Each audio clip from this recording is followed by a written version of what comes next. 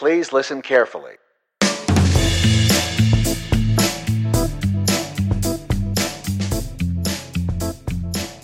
And welcome to the Deacon and his daughter. My name is Ryan Sales. And with him is Aspen Sales.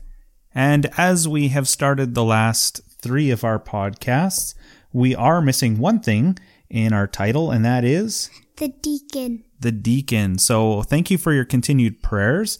And everything still seems to be on track for June 29th for my ordination to the permanent diaconate, although we still are waiting for our call to holy orders, which hasn't come in yet, but we'll continue to pray for that. Correct? Yes. Wonderful. So our last 2 podcasts, again, have been test runs. These are the first few that Aspen and I have done. We're still trying to find our voice and find the style that works for us. We're normally quite chatty Cathys. I think Aspen probably even talks in her sleep. So this is something that she likes to do as far as talk. But finding a style for podcasts that'll be beneficial to our listeners is something that we're still trying to figure out.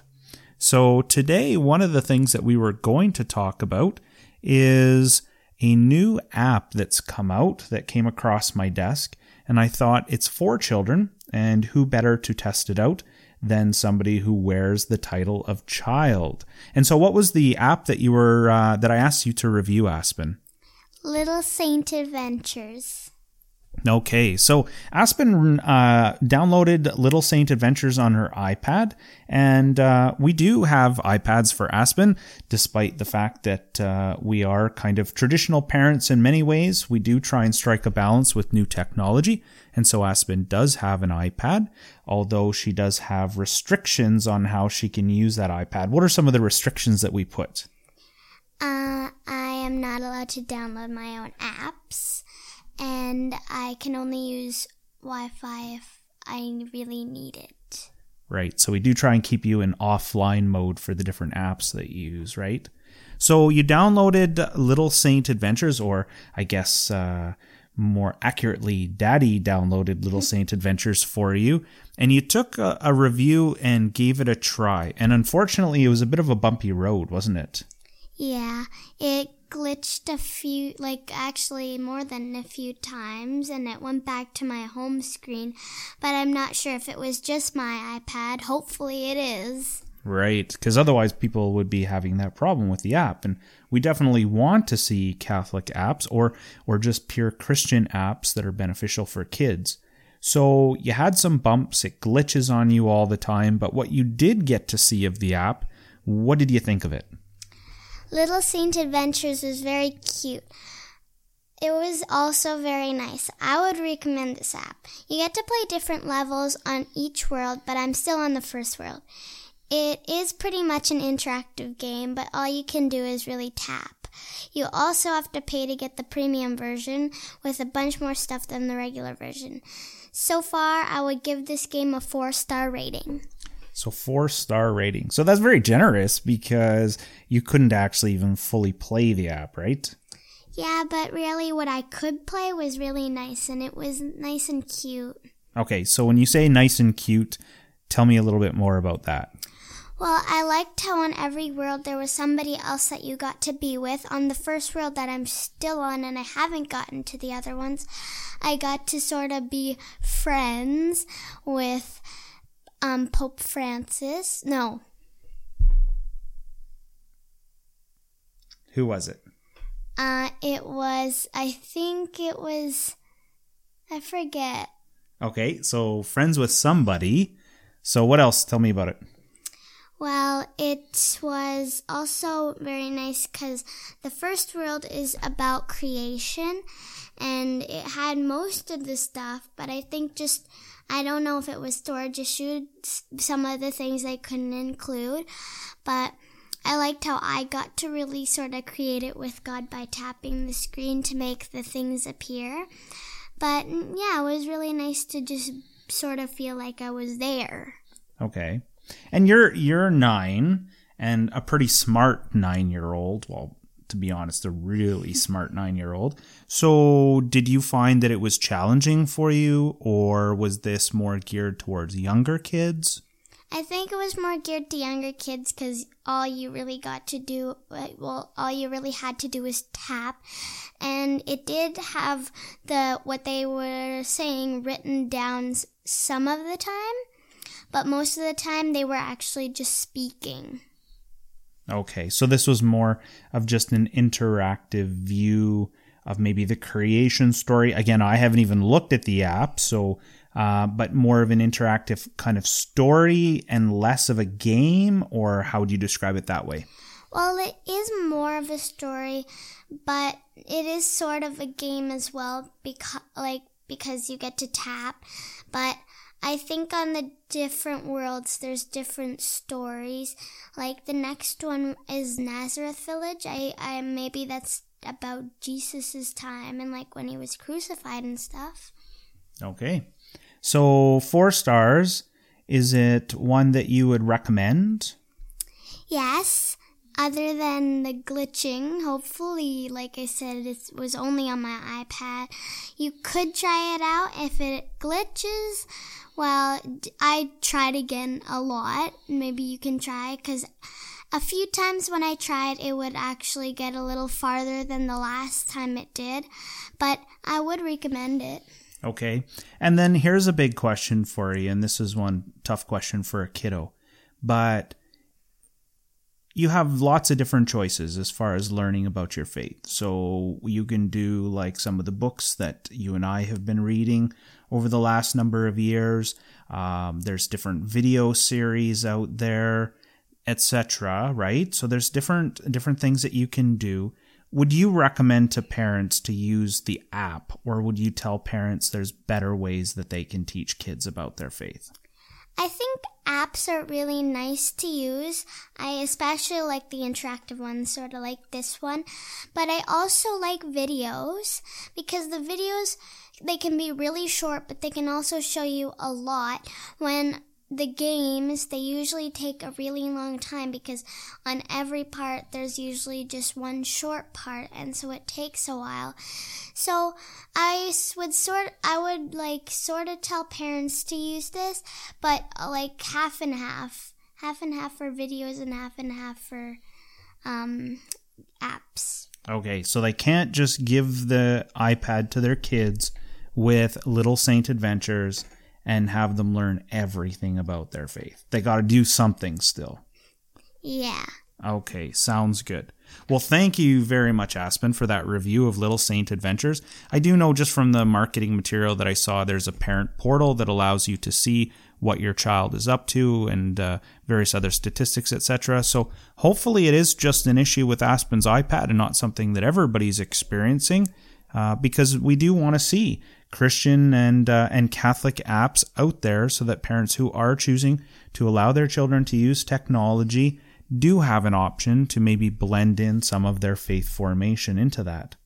So speaking of faith formation and kids, what are we preparing for in our family that's coming up in about 2 months and is a big deal for us during the summertime? Is it Camp St. Louis? I would say it's Camp St. Louis. So we're very blessed in this household in that one of my portfolios that I have for the diocese is I'm the executive director of youth camps. And so we do spend a lot of time at camp. Last summer, I didn't have a program director, and so I was fulfilling both roles. And so I was at camp from about 7 o'clock in the morning until midnight every night that the camp was in session. Now, for our listeners, not all of you are going to be able to enjoy the wonderful camp that we spend time at, but there are lots of other camps out there. And so just very generally, Aspen, can you tell me what summer camp means to you in relation to your faith? I think summer camp means you get to experience other people's faith experiences, and you get to learn your faith just by doing a bunch of activities. And it's more likely to be in the summer, mostly because you will have school. So I like how it's in the summer because it's also really nice. So you get to do your faith activities outside, and I love just playing the games. And even sometimes you don't even have to play games that go with your faith. Sometimes they're just for fun, but then most of the time it's our camp actually has most of our games are faith. Okay, and one of the big things specifically at Camp St. Louis are the sacraments. So during the summertime, we have daily mass. And then on Wednesdays, we have the sacrament of reconciliation, we have adoration, and we have various other sacramentals that we go through, various other liturgies, etc.